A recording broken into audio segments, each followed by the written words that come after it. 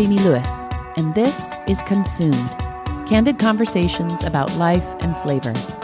Before we get into it, I want to share a bit about our sponsor. The inaugural season of Consumed is sponsored by Slow Life magazine. Now in its 10th year, Slow Life magazine celebrates the culture of San Luis Obispo with features on the people, influences, products, and businesses that keep this city moving and shaking. I've written the food column in Slow Life magazine since 2015, where I cover restaurants and food trends here. And over the years, I've seen how devoted Slow Life magazine's following really is. Readers love learning about their community and weaving into the fabric of this very special place. To learn how you can subscribe, be sure to visit their website at slowlifemagazine.com.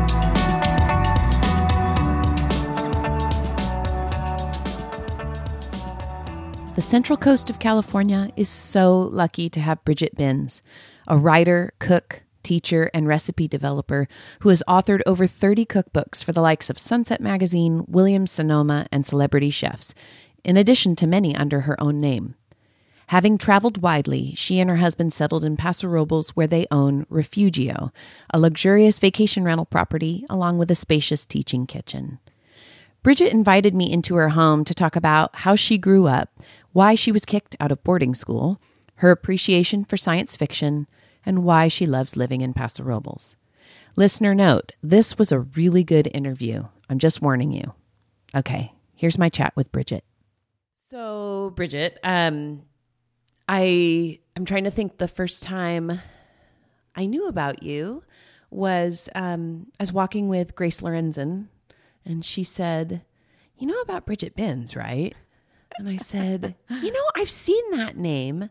And then I recalled that you were writing the food column for 805 Living. That's right. Yeah. So that was, hi, Jamie. Welcome. The first person to welcome me, and thank you. I appreciate it. I haven't done that for about a year and a half now, but I think I did it for 3 years or something like that. Oh, did you really? Yeah. That long? Yeah. It was fun, but I was ready to move on to the next. I actually got a really huge book project, and so I told her that I would have to take an extended break. Mm-hmm. Yeah. Well, and Grace said, do you realize that she's written scads, like dozens of cookbooks, and not just cookbooks for yourself, but cookbooks under the auspices of like Sunset Magazine, Williams-Sonoma, others, I'm sure. And chefs. I mean, that's that was a huge part of my oeuvre, or whatever we say, is that I'm the alter ego of a chef.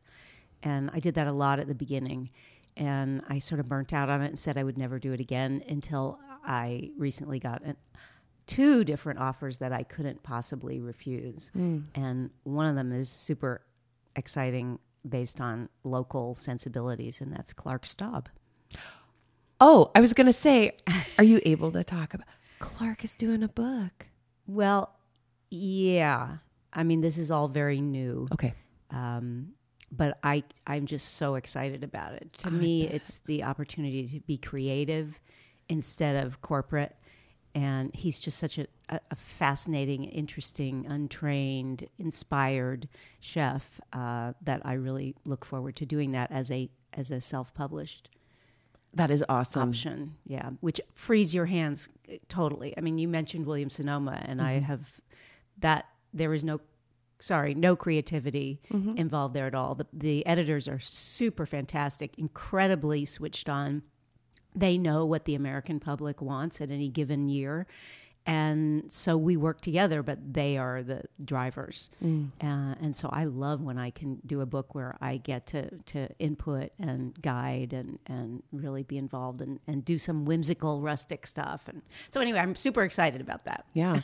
And so the recipes will come from Clark? Oh, yes, 100%. Okay. But you will help him... well, we probably shouldn't talk too much about it, should we? No, we'll just watch it develop. Yeah. Well, and you talk about Williams-Sonoma. You gave me the book Cooking in Season. And that's so pretty. Isn't that a beautiful book? The photography is insane. And it kind of is a testament to how important good photography is for a cookbook. Because, I mean, I remember I have multiple cookbooks that have no photography at all.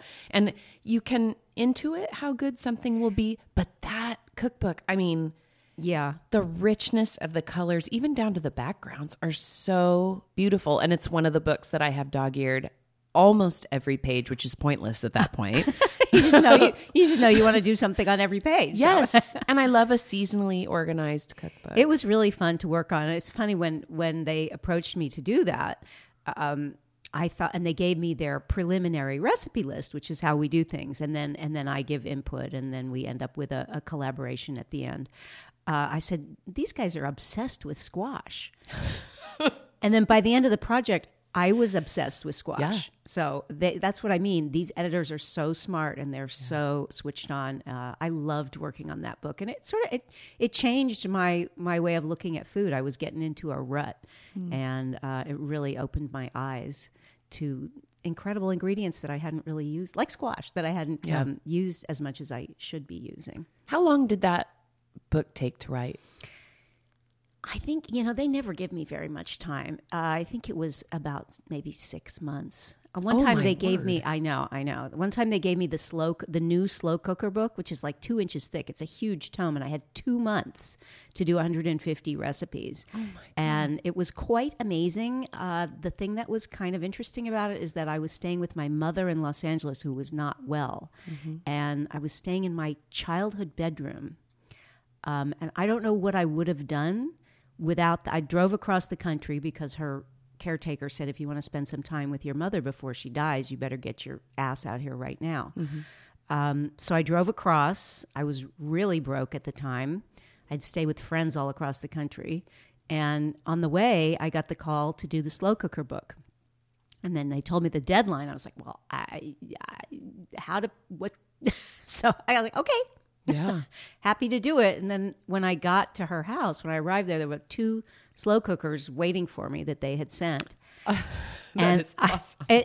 And I spent the whole time I was there chopping and simmering, and I had them both of the slow cookers going day and night. And I went to Costco and, got the bulk onions. And every night at around midnight, I would package up the leftovers and label each one with reheating instructions. And when I left there, I left her with a fully stocked freezer. Oh, isn't that cool? And she lived for another 2 years and had something great to eat every night. Oh my gosh, that must have felt good on lots of levels.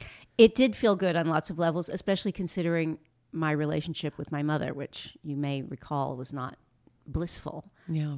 She said, why are you chopping all the time? I said, it's my job, Mom. Yeah, right. I know, difficult, not really intuitive as a job, but that really kept me alive. And I remember writing something about the comfort of carrots when I was dicing these little carrots, and I could see her little head sitting on her favorite sofa, opening the mail, which took like 3 hours every day. And I thought, thank God for carrots. Seriously. And a sharp knife. Uh-huh. Back up to, now that you mentioned your mom, back up to, where did you grow up? I grew up in West LA, going to a series of private schools for various reasons. One is because I got expelled from Ojai Valley boarding school when I was like 12 for leading a moratorium demonstration. Wait, a moratorium demonstration for Ojai or for the school? No, it was Vietnam. That's how old I am. So I was 12 when the first moratorium day happened, and I got involved, of course, and then got expelled. My parents were actually very supportive of me at that point, but it put me out into public school, and then I couldn't stay there, and so then I had to go to another private school, and I got out of West LA permanently when I was about 14. Where'd you go? I went to boarding school in Sedona, Arizona, which was a fantastic character building experience. I just got back from there last weekend, meeting with a small group of my inner circle from those days. That's awesome. What made that school different from the other ones? It was a super hippie school. All the students did all the work. It was very, very progressive. We had field trips every spring for 3 weeks to go. The school broke up into groups of 10. There was only, student body was only 100 people, so it wasn't, and I went to, people would work in the inner city in Phoenix or go live with an Indian tribe.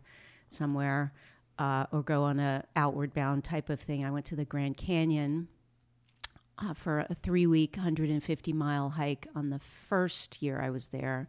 And then the second year, my little group did a Northwest Indian driving tour. So we drove out in this little school van and then drove all the way up the coast to Vancouver. And that was probably instilled in me that delight in driving that I've always had. Yeah. But it was I skipped a grade for some ridiculous I don't know why, because you're always in such a hurry at that age to get up and get going.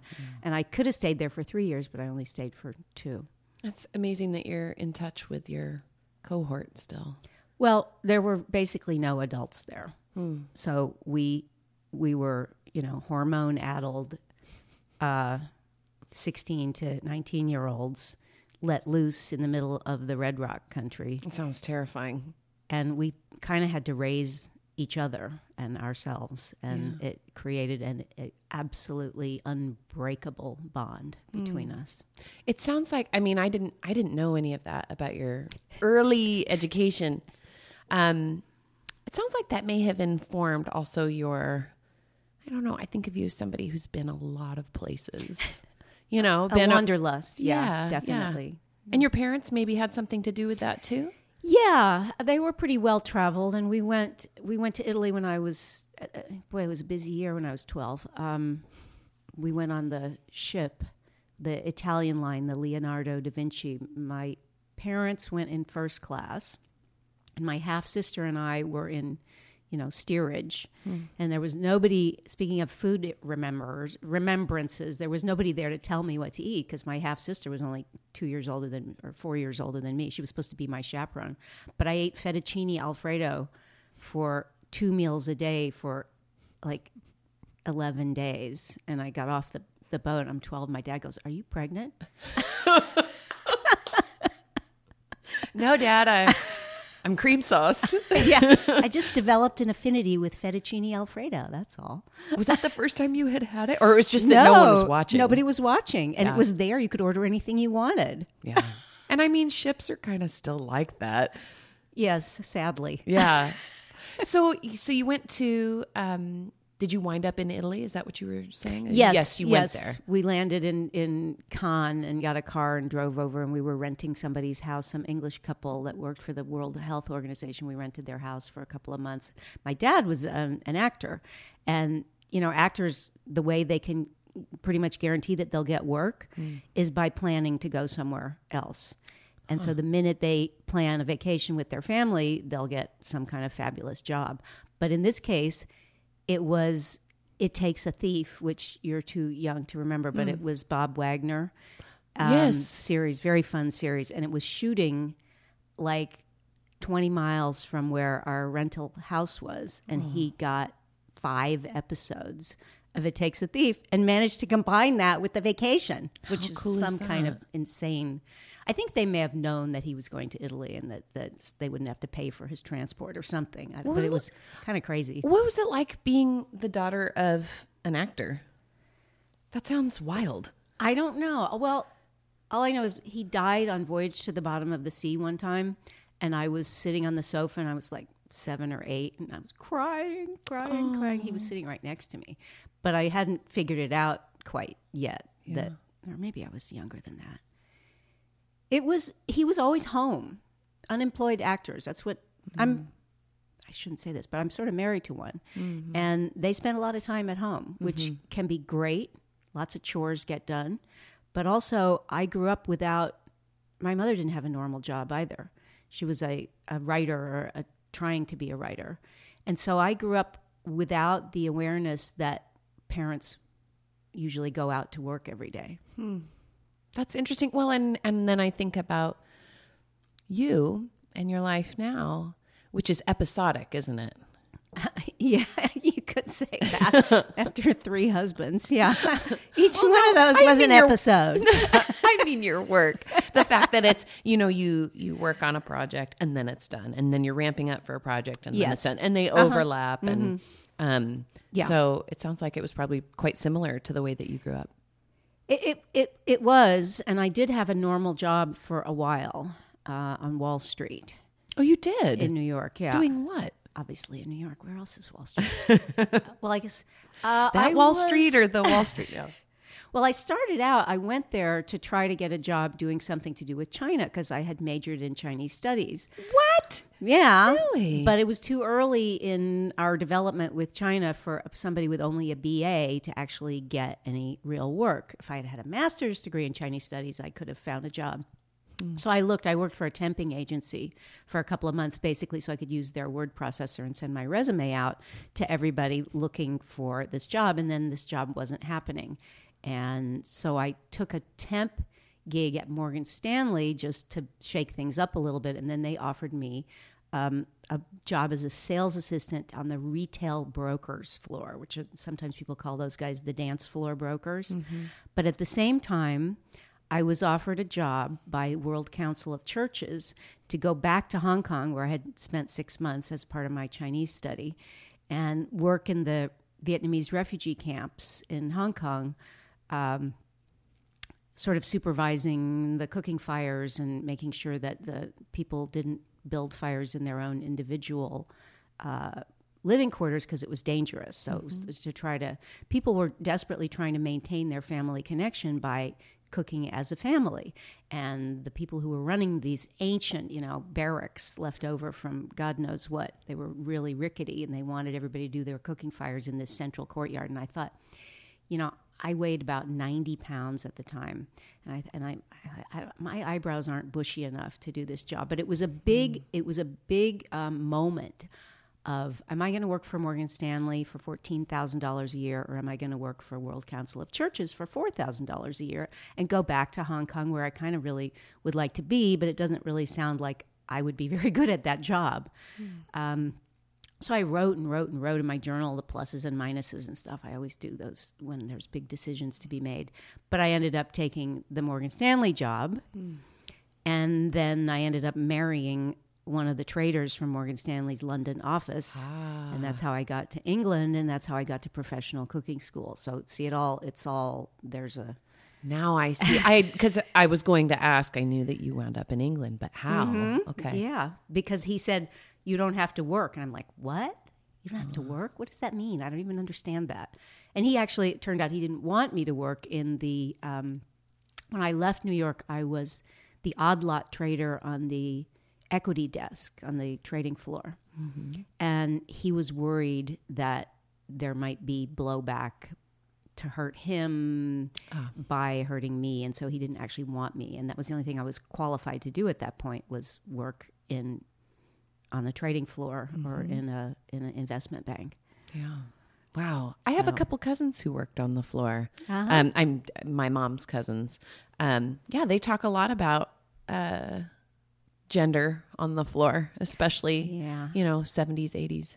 Yeah, I was like it was me and 7 guys named Vinny. Of course it was. Oh my gosh. Well, so when you left that, because it was in your husband's best interest that you do, so when you got to England, what was the thought process to lead to cooking school? Well, I had always wanted to. I was always interested. My mother was a pretty good cook, and I would be her backup. I had to string beans and do all the chopping and stuff. And I realized that you could make people happy by cooking. And so it was something that I always dabbled in. When I was in the Grand Canyon, and we did a solo where for 3 days I'm alone with some granola and a tarp. And all I did was write letters to my mother about her fantastic lamb stew. I knew that there was food. And then when I lived in New York City, I would give dinner parties on my rooftop. So there was always food in my life. And it made sense to me that given a chance to do something different where I didn't have to work, that getting some formal training would be the right move. And it wasn't chef school. It was more something that only really exists in England.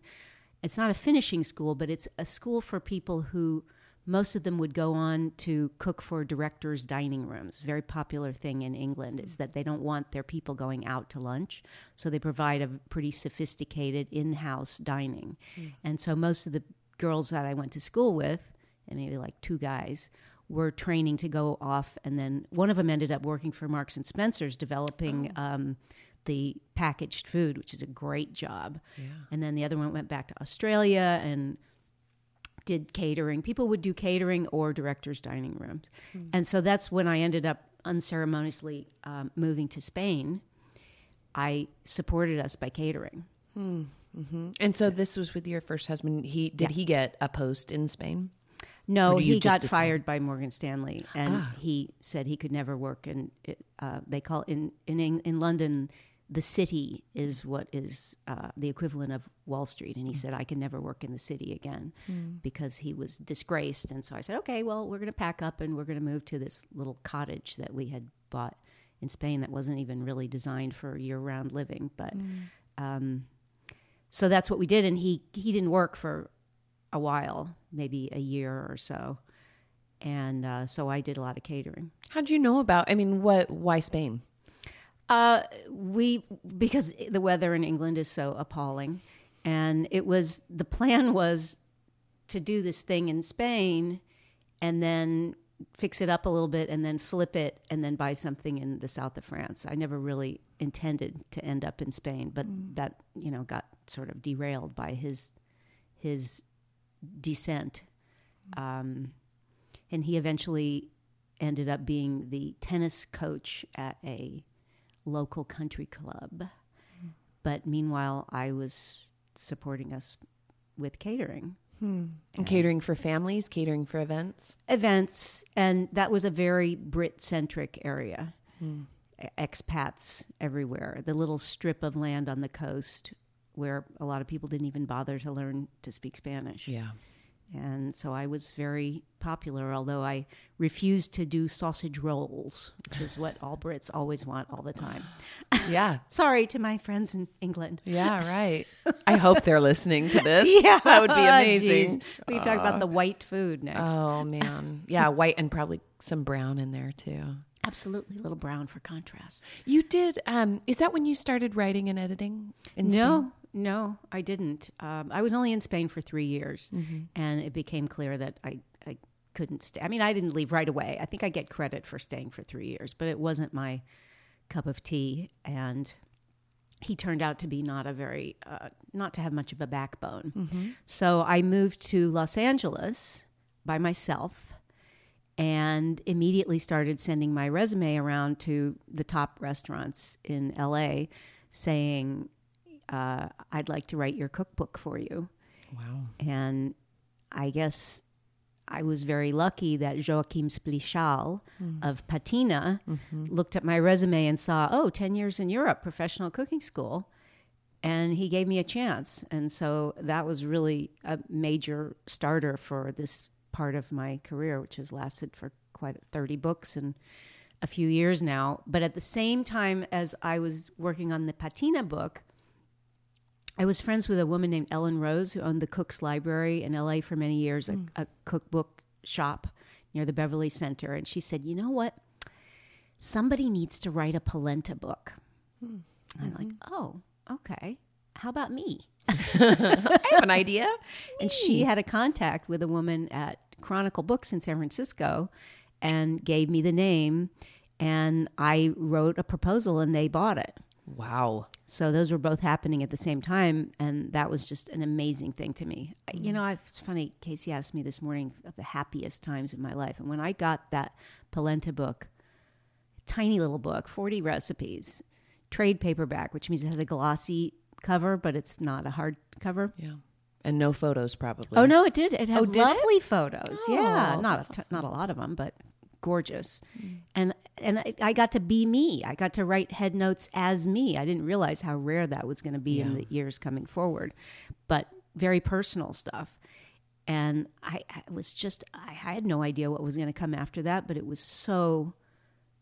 And at the time I was working for Angeli Restaurants, the woman named Evan Kleiman, chef. Yes. That was my boss for the first couple of years I was in LA.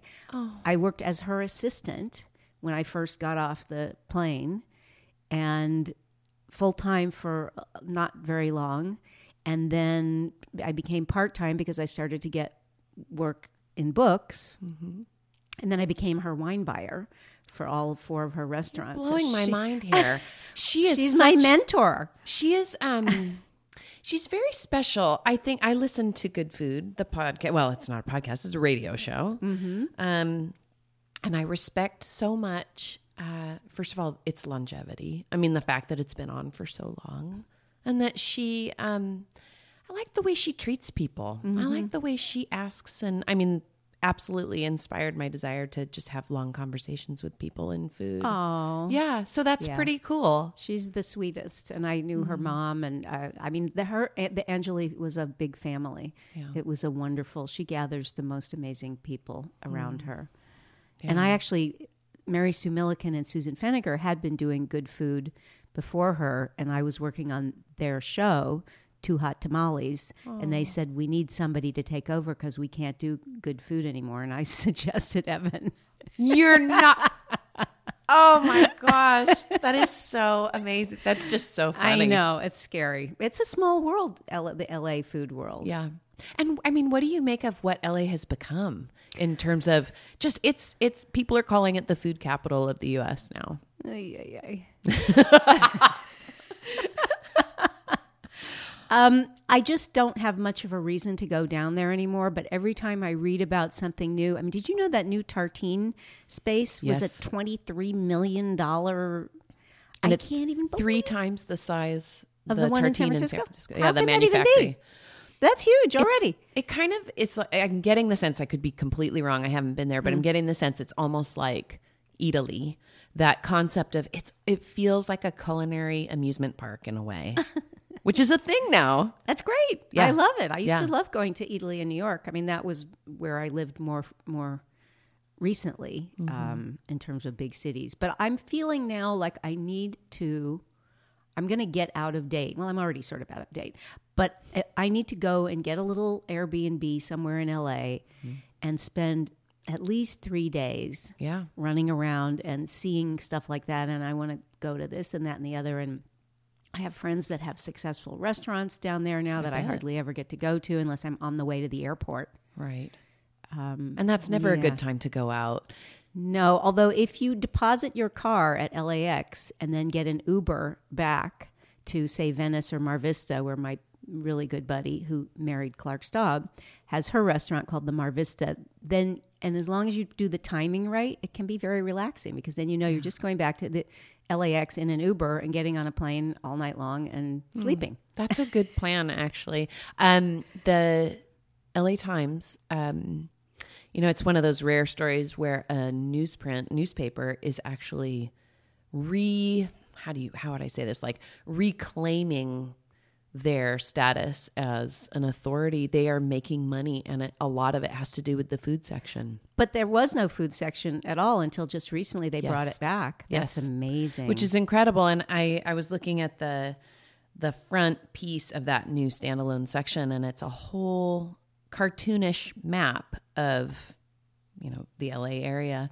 and where to eat. And I feel like, wow, it's reinvigorated, and it's inspiring because I think a lot of people consider us Southern California. I know we have nothing on what's going on down there, but I love to kind of be a hangers-on. And absolutely. And you're amazing me by telling me this. And I will get to work. I will go ahead and, I already have The Guardian, The Washington Post, New York Times, but I will add the LA Times to my subscription because that's so exciting. It is exciting. I mean, Charlie Perry, when I did the Patina book, Charlie Perry was part of the LA Times, and he was an alumni of Rolling Stone in the early days with Jan Wenner and all that stuff. Yeah. He was an amazing writer. And then who's the guy that Russ Parsons, who's still out there, and I correspond with him occasionally, but I don't know any of the people at the new food section at the LA Times. It's very, I think I'm older than a lot of the people there, and which I really respect. I respect that they take a risk on people who, I don't know, they're like recent grads from journalism school. I think a lot of them. They take a risk, but they also keep it cheap, which is hard for people like us who have the longevity and the chops and et cetera and have much to contribute. But on the other hand, if we don't invest in these younger people and credit them, then we're going nowhere. So. Yeah. Well, and also it sounds like you've made some choices that were good for your life in terms of doing these books. It seems to me that that's a very healthy, and I don't know, wholehearted decision to do things that you can have at home and still remain keyed into what's happening in the world. Well, unless you seclude yourself in an ivory tower and never go to LA and don't know what's going on. I mean, when you're writing at home, you're not in an office environment sharing with people, but you do share, especially now, you do share with a lot of other. Facebook, I know, is for old people, but I have a huge network of cookbook author, restaurant people, chef, stuff in there. You know, I remember my niece was, I think, the youngest ever executive editor at 10 Speed Press. Oh man, because I got her the job, and she wanted a high stress. I'm like, okay, well, if you want that. But she had a friend who said, "Oh, I see your aunt is feeding at the Williams-Sonoma Trough," and that's always resonated with me, because if I hadn't had to work so hard, if I hadn't had to support myself, I would have stayed home and pitched more Bridget books, more like The Relaxed Kitchen, more like Polenta, things where I got to speak in my own voice. But I didn't have that luxury. So I had to hit it constantly, go with the Williams-Sonoma stuff. I've developed 400 recipes for Weber over the past 9 years. And that is regular work. It's like normal work. You know, it's X number of recipes per year. And I can almost, if I put a bunch of that stuff together, I can almost live on it, which is amazing, but it doesn't leave me with a legacy of personal books. I've been, one book that I worked on was nominated for an award, but I've never won a Beard or an IACP award. And if I'd had that luxury, which I think we all know this, a lot of prominent writers, food writers, are married to wealthy people of whatever sex that might be, and have more luxury to stay home and conceive. But that's one of the reasons I'm so excited to be working on Clark's book, is because I think this other book that I'm working on now for Meathead gives me the flexibility, financial flexibility to do a passion project. And I watched my dad do that as I was growing up. He would do television that he hated in order to be able to work on the stage. Right. I think a lot of people do that, or at least the ones who are very serious about theater. Yeah, have to. Yeah. That passion project, I mean, when I first came up here and had lunch with you, I think I had just taken the job with Edible Slow, and I wanted you to write for it. I felt like you'd be doing us a great favor. And I really loved what you said about, you said something like, I'm not interested in developing recipes without adding my voice. You were interested in a personal essay. And what you gave us was so moving. And I think a big part of the reason it was moving is it was honest about your relationship with your parents, which might be scary to do, but it was also, I love the way you and a few of my favorite writers weave in either an ingredient or a flavor memory or, a muscle memory about cooking something. Talk about maybe how you developed that story for me. Well, first I have to say thank you, because I rarely get a chance to write like that. Yeah. It's such a huge deal and such a blessing, and just I wish I could do more of that. It was really fun to work on that. Yeah. I did it because you and I talked about what you wanted. It was the seafood issue. And so it was pretty easy for me to go back in my head and think about emotions. Anytime you talk about the California coast, it takes me right back to the Hollister Ranch, where I spent so much time as a kid, because my mother had met some Hollisters in boarding school, the same boarding school I was kicked out of, actually. And she became sort of an extended member of the Hollister family. And so by the time I was growing up, we were spending a lot of time there, and we used to go and pick the mussels off of the rocks and throw them in a cheap aluminum pot with some butter and some wine, and you'd see them open up, and it was so orange. And then later, after my parents were no longer speaking, and I didn't get to see my dad for a while, that experience of meeting him at the Grand Central Oyster Bar, where you just were recently, it gave us a shared language that we could find a way to connect with each other, that he could talk to me about how much he loved the cherry stone clams and all the New England, because he was always an East Coast boy. My mother was a West Coast girl, and that was his. By that time, he wasn't spending time in California anymore. He was just on the East Coast, and it was such a wonderful way to reconnect with him, to find him, to see after the mother was no longer in the picture, and just to talk about nothing to do with her, but about our shared, as I was launching out into the world, and he was staying where he wanted to be, so that it was easy to go there, and you let me do it, which I really appreciate. I think that I think that every human being just wants to be heard. I mean, so much of what we do is just listen to me, and then I think we all kind of wear a sign around our necks that says, love me. Sometimes we turn it over, but it's always there. Right. But I think that writing, I like to write that way also. There are not many opportunities to do it in any way that someone will get to read it or discover it. That's true. Although when I first started my blog, it was 2006. So I was an early blogger, and the blogosphere was pretty small at that point. Yeah. And social media was still a great way to connect people with it. And I did have a small but devoted following, and that was because I was driving across the country twice a year, and to keep myself entertained, I wrote my blog.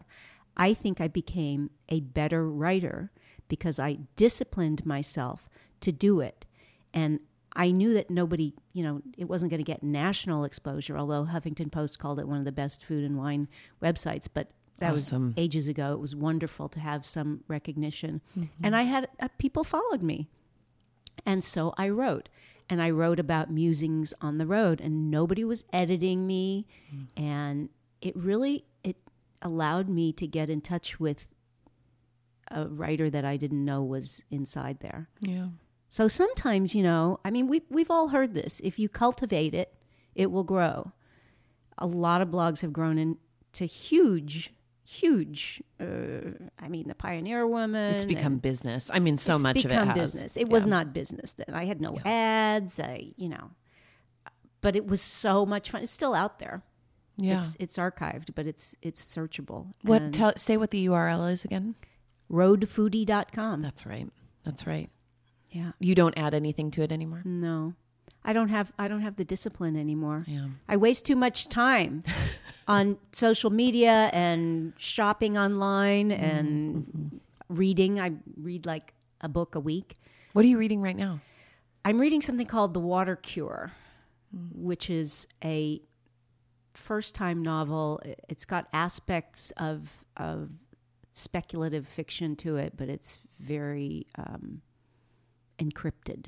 That's all I'll say right now because I'm only about a third of the way through it. What's the last thing you read that you were really, really excited about?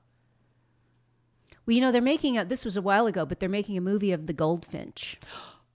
I just got, that's one of my top 5 all time. I had a hard time getting through that book because I was so moved. I was constantly having to stop. I mean, and I have a lot of friends who did not enjoy that book. Really? Who I referred What's it to. What's not to enjoy? Oh my gosh. I know my mom is listening to this. My mom and I are book buddies. And she loved it. But that last bit with it's Boris, the Eastern European guy, I think, right? Or he's Polish. Yeah. Talking about a concept of God. And it's this soliloquy. And even just thinking about it, I start to get really choked up because it was so accurate and abstract at the same time. And then the scene at the end when the mom shows up in that situation. And that book is so special. Oh, I'm amazed that we share that. What was your experience with that book? Well, I just loved it. I mean, it was, I don't know how many years ago. And the reason I'm thinking about it again now is because my husband's manager manages the little boy actor who's playing the little boy. And so I just saw a lineup recently of four of the actors. Should we be delighted with that list? Do you like that list? Yes. I mean, most of them are people that I didn't know much about before. I can't remember who are playing the older people. Yeah. But it's just go ahead and Google it. I mean, it's all known already. The other one that I read a lot of science fiction, science fiction, because I just can't stop myself since I was like 14. But the other non-sci-fi thing that I read recently was A Gentleman in Moscow. My husband read that, and he really enjoyed it. It's fantastic. Yeah. And I just saw on CBS Sunday Morning, Amor Towles, who's the author, and he also wrote Rules of Civility, which is a great book. But he visited that hotel in Moscow, and they have like a picture of him on the wall, and they have the little tours, and you can go upstairs into the attic. Is it historical fiction? I thought that it was No, all fiction. it's all fiction. Oh, it is, but they've created this persona. Correct. Oh, that's awesome. Awesome and kind of funny. Well, Yeah. it's a great story because it's about this very wealthy Russian count who gets, after the revolution, he's under house arrest in this fancy hotel, basically for the rest of his life, because the Soviets say, if you come out, we'll kill you. We don't want to kill you, so you just have to stay in there forever and ever. And he starts out with this huge suite, and then he ends up in this garret upstairs. But what's fascinating is he becomes the maitre d' in the fancy restaurant. And of course, he knows so much about the nobility and the wealthy that he's the best maitre d' ever. And he just switches roles, and it's kind of inspiring. My husband said that he kept, we're laying in bed reading our own books, and he keeps saying, you got to read the food descriptions. I mean, it's very like Escoffier. It's very classical. He said that the food in it is just remarkable. And then the sadness when they can no longer get that food because Soviet rule and et cetera, everything changes. And it's like an insider history of the Soviet Union / Russia. From a gourmet, from a social, it's just really, okay, you got to read it. I think I'm going to need to read that. You said that you were driving back and forth on the coast, and if I remember correctly, is that because you had a house in Hudson Valley and then you had a life here on the West Coast anyway? Yes. Well, when I agreed to move to upstate New York, it was perhaps not my best decision, but I always said from the beginning that I would refuse to spend the winter there. And for the first year, that whole episode lasted about 5 years. First year, my husband would come back and forth with me, and we rented a granny flat from a friend of ours who lived in Topanga Canyon. And then he got this great job at the New School, so he couldn't come anymore, but I wasn't going to give it up. So I would drive alone with my lovely dog, Stella. And I drove because I didn't want Stella to fly on an airplane, and I needed my knives and my shoes and all. I mean, I packed the car to the brim with all kinds of comfort stuff, and then rented a place every winter. So I did that for 6 years. So that was 12 drives. Wow, that's a lot of years. I mean, that's a lot of miles. And sometimes he would fly in to Colorado, to Denver, and I would pick him up, and he would drive with me for 2 days, and then he would fly back to New York from Nashville or something. What was his job at the New School? He was teaching directing and acting in the master's program. Cool. It was a great job. That's why I was just in New York. I went to the New School for a food writing forum that was, I had never been in that building before. That's a cool curriculum. I mean, that's a very cool spot. It's an amazing school. Yeah. And he was lucky and talented, and the students just absolutely adored him, and he's still in touch with all kinds of them. In fact, one of his students started off as something or other on Game of Thrones in the second season and is now an executive producer. I just saw last night. Holy cow. Brian Cogman. So he's got ex-students all over the industry in every possible way, which is wonderful. It is wonderful. And he does indie films. If one of them asks him, can you appear as an actor in my indie film? He does it every time. He's very gifted. I mean, I've seen a number of his things, and then just his voice work. He's very natural. He is. Yeah. His voice sounds like my dad, too. Of course it does. How did you two meet? You and Casey? In a bar in Santa Monica. As one does. Yeah. Yeah. Mm-hmm. Cool. And how long have you been married? We are just about to go back to Italy to celebrate our 15th wedding anniversary this summer. Man.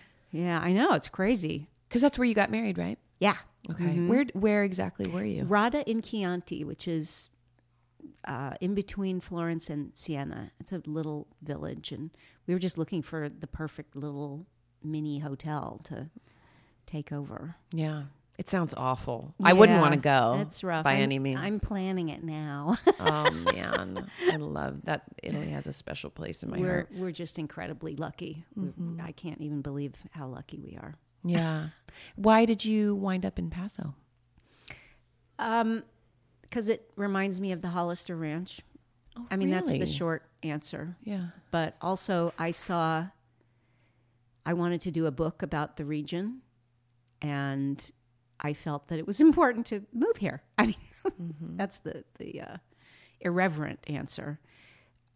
I couldn't go back to LA. There's no possible way that I could go back to LA. I can't stand it. Although I want to go back and see what's going on restaurant-wise, but I couldn't live there.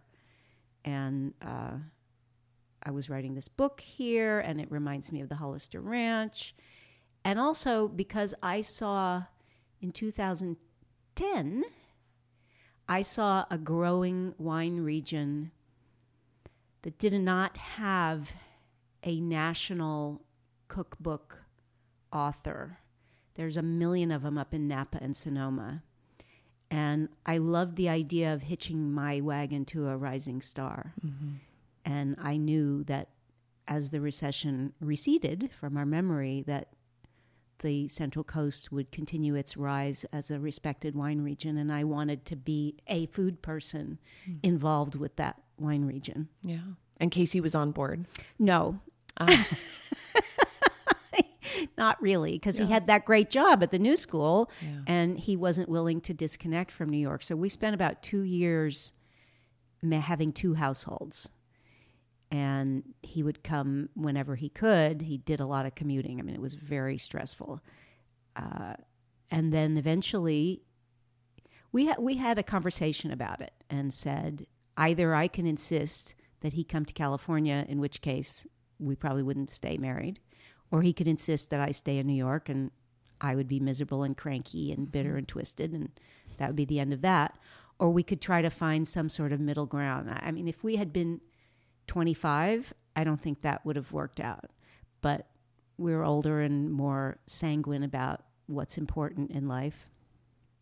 And then he just sort of, after about 2 years of that, he said, I just don't want to be in New York anymore. He said the only time he was happy was when he was in the studio with the kids. Mm-hmm. And the rest of the time he was just eating too much, drinking too much, and spending too much money. And then with all that air travel, it was kind of canceling itself out. So he agreed to disconnect from there and come here. And it didn't hurt that he had become the Paso wine man. Yeah, exactly. Accidentally. Yeah. How was that accidental? Well, I was sitting at Villa Creek, at the bar at Villa Creek, having dinner by myself. And next to me was another single person, Dina Mandy, having dinner by herself. Really? And we started talking and realized that we shared 8 million things, including living in Venice at the same time and going to the same bar down there without ever meeting. And she said, well, I'm developing this video for Paso Wine Alliance, and I wonder if Casey might have a look at the script.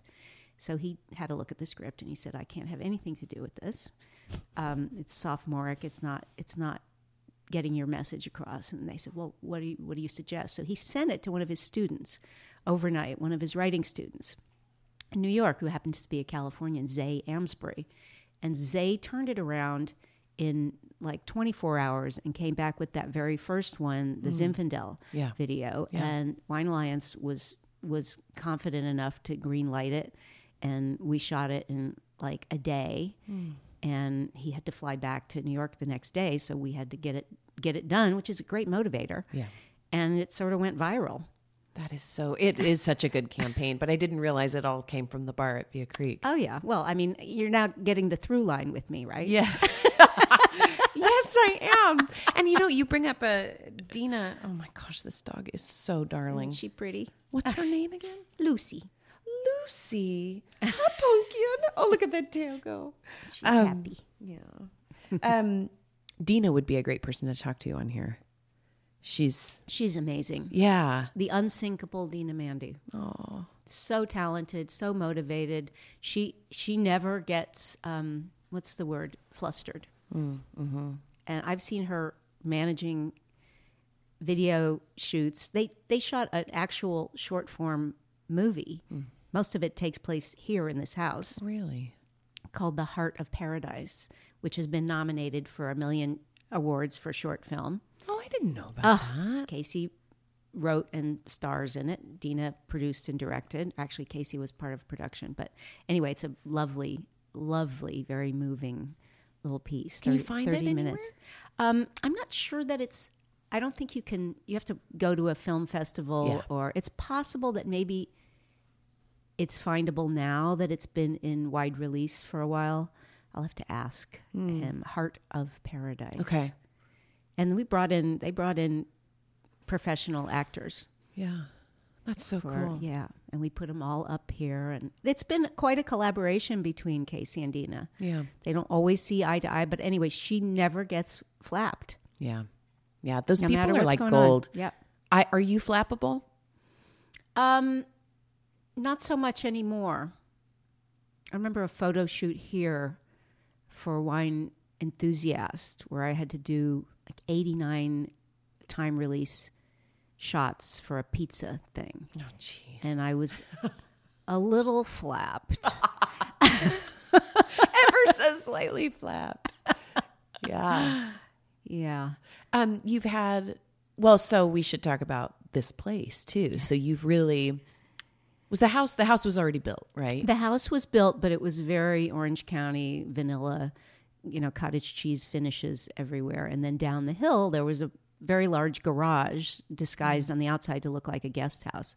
And I think that's why Casey kind of was so excited about this, because he said, well, I could turn that into a, rustic industrial cooking venue kitchen for Bridget and then put 2 luxurious suites on the edge. And that's what turned into Refugio Paso Robles, and people just love it. I mean, it's like a home kitchen on steroids. It really is. It really is, and it's set up just. I like the way that it's set up, very much for you, in just the way you want. And there's always something beautiful about a space that's, it's like Julia Child's counters, and her funky pegboard kitchen where it was for her, and this feels very much like it's for you to shine. And yet in a very streamlined way. Yeah. I designed it to be flexible, to put the spaces together in various different ways, depending on if somebody's just renting one of the suites or a suite plus the whole kitchen, in which case, there's the patio and the wood-burning oven and the Santa Maria grill and all that stuff. So it's a place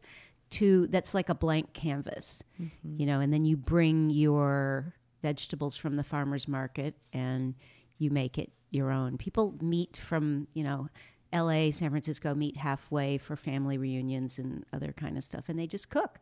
Yeah. They cook all weekend. And you do classes, but you only do it for a season, I think, during the year, right? We're not really doing scheduled classes for the public anymore. We're concentrating more on private classes. And also team building has become a huge thing for us. People just love it. They come out at the end and they're like, oh my God, I love my coworker. That's a huge, I was talking to somebody recently who's doing things like that. It's very lucrative. And also, it's a team building thing that kind of probably feels good to be part of. I have the greatest testimonials from people like Mind Body and Topless Creek and Zenaida and Chateau Margine. Lots of the wineries do it. And then they also bring their wine club for a winemaker dinner. If they don't have a facility like that at their own winery, then this is the perfect venue to have their wines shine. And I love, the great challenge to me is to design a menu to fit their wines. Yeah. I love that reverse wine pairing thing. I do too. I have a million books, and then I talk to various people like Ian at Sam's Kitchen, Ian Adamo, and he's a great advisor. Or when I work with Amy Butler from Ranchero Cellars a lot to do reverse wine pairing, and I'll text her and I'll go, "Can I put some lemongrass in there?" And she goes, "Oh yeah, that's fine." Or some other thing, and she's like, "Not so much." Yeah, and she's honest with you. Oh yeah, we do it all the time, and we have a nice working relationship. I have to say, I'm sad that you're not going to be doing. Are you not doing any public classes, or just very restricted? I'm not going to say not any at this point, but having to sell 14 spots and then people cancel, and it was too much work. And then sometimes I would only get 8 people, and I had to decide, do I want to go forward with it, or it's not. This way, they know the price up front of however it's going to be X amount, no matter how many people you have. And so you get one check and you don't get killed on the fees. And so it's just, it got to be a little bit too much. And I like this. But if, say, for instance, if one of my friends was visiting from Italy, Pamela Sheldon Johns, if she comes over here again, we will do a public class for her. Oh, awesome. Yeah. It always sells out immediately. Yeah, I believe it. Oh, that's awesome. Well, are you happy here? Absolutely. Yeah. It seems like you're thriving. Walking around the pasture, we have our own little super bloom in this mini pasture. We've got 5 acres that includes the Refugio space, and it's so gorgeous. I can't imagine wanting to be anywhere else. And then we go to Italy, which I adore, and I'm intensively learning Italian right now. And we do the same thing that we do here. Yeah. So why are we going? Well, okay, the food's better, and I get to practice my Italian, and it's also very beautiful there. But we live I call it Tuscany with cowboys. Yeah. You know, and you get to go riding here and drive down to the beach. Yeah. I mean, there's so many choices. Let's go out to San Simeon and hike out to the point, and then get a burger at Sebastian's, and go down to Morro Bay and go to Tognazzini's and have the oysters in garlic butter. That's the most insane dish around here. Yeah. Where else would I want to be? Yeah, it's very diverse. This county is incredible in terms of what it offers. Yeah. For lots of different people. Well, let me ask you the question I've asked everyone, and it's a question you've probably thought about, but if you're in your hospital bed and it's time to go, what's the last thing you're going to eat, and who's going to be there? And it can be a full menu. Like, don't hold back. I always got to make sure I don't have too much fat. You're dying, Bridget. Oh, right. Okay. Yeah, but I mean, there's got to be a balance. You have to balance richness with brightness and acidity. Otherwise, your palate, I learned this from a Greek chef in New York. Otherwise, your palate gets tired. And I don't care whether I'm dying or not. I don't want my palate to get tired. So I want to balance out my duck confit with maybe some gazpacho. Mm-hmm. So I get the brightness and the rawness and the vegetal character of a great gazpacho, and then I'm going to move on to the duck confit, which is really crispy, and then I would probably serve that with a little frisée salad with a Dijon vinaigrette. I'm also, it might be a little heavy. I'm also very partial to huge white beans right now. Oh my gosh. My family has a bean problem. I mean, we just, bean salads, purees. Do you know about Rancho Gordo? I know that name. What is that? He's the bean king. Is he here? Sonoma. Oh, okay. He's amazing. And he probably does like heirloom and all different kinds of everything. Yeah. He has a Marcella bean, Marcella Hazan's favorite bean. And he grows these beans all over, mostly Mexico. Yeah. And he has these Royal Corona beans that are huge and creamy. And I learned from that same Greek chef, I learned the gigante bean with tomatoes and feta. And so you got the saltiness of the feta, the creaminess of the beans, and then the brightness and the acidity of the tomatoes. It's a baked, so it's like a twice cooked bean dish. Comes out in a casserole type thing. Love it. couldn't be any better. It's one of my favorite dishes. Beans are kind anywhere. of magical also because they have that protein and the carb at the same time. I mean, they could sustain you for a long time. Absolutely. Yeah, it's the perfect food. So you're having that. What are you drinking with it? Well, something for every course, obviously. Although I'm much more of a white wine drinker. Same. Well, I'd probably have to have a white Rioja with the gazpacho since I enjoyed my time in Spain from a wine standpoint. And then with the duck confit, you'd have to find something with a little bit of acidity on it. I love politically incorrect Chardonnays, but I couldn't drink that with the duck confit. Do you mean like the big ones, the big Chardonnays? Good for you for saying so. You know, Let's not call it cougar juice, okay? what is it, Rombauer? Do you love Rombauer? I love Rombauer. Yeah, and if the budget was no object, we would have Farniente. Yeah. Actually, if I'm dying, if I need acidity, I'll just drink, I don't know, water. Hey, that you're the first person to say I would drink water. And are you a dessert person? Not so much, because there are two kinds of cooks in the world. There are the savory cooks and the sweet cooks. But I do have some favorites. I like cheesecake, and I like pears poached in red wine. And for the new Wine Country cookbook, that one that I did about this region, there's a tart in which I poach the pears in Zinfandel, so they're ruby red, gorgeous. They look like jewels, and then cut them in half and fan them in a tart base that's been lined with melted chocolate. And then I believe there is I'm always going to save time when I can. I think I scattered it with crumbled up almond macaroons to give a little texture on the top. I hardly ever make that because it's more ambitious than I normally am. Dessert. I mean, my go-to dessert is Dove bars. Yeah. Simple. It's right there all the time. Yeah. Or Casey, because of this lack of dessert focus on my part, has developed a couple of, he likes to make a clafouti. Yeah. And also the salted caramel cheesecake, which is really, really good. It sounds like you're going to be okay on your deathbed. Well, I'm surprised that I chose the duck confit, but partially because I'm making some right now as we speak. But I love that crispiness to it, and then it should be a shattering on the outside, and then very, very moist and toothsome on the inside. And then I try to turn everything into a salad. So I love that. That's where I'm getting the acidity from, is from that Dijon vinaigrette, and that balances the richness of the duck. I love it. Someday I'll have you over. You can share things with me. Do you realize how honored I would be? Oh. There aren't very many people who invite me to dinner, unfortunately. It's very sad. I can't say that what I serve you will be. I actually wrote a piece this past year about how I love food, but I'm really not much of a cook. But I'm curious, and I think that doesn't matter.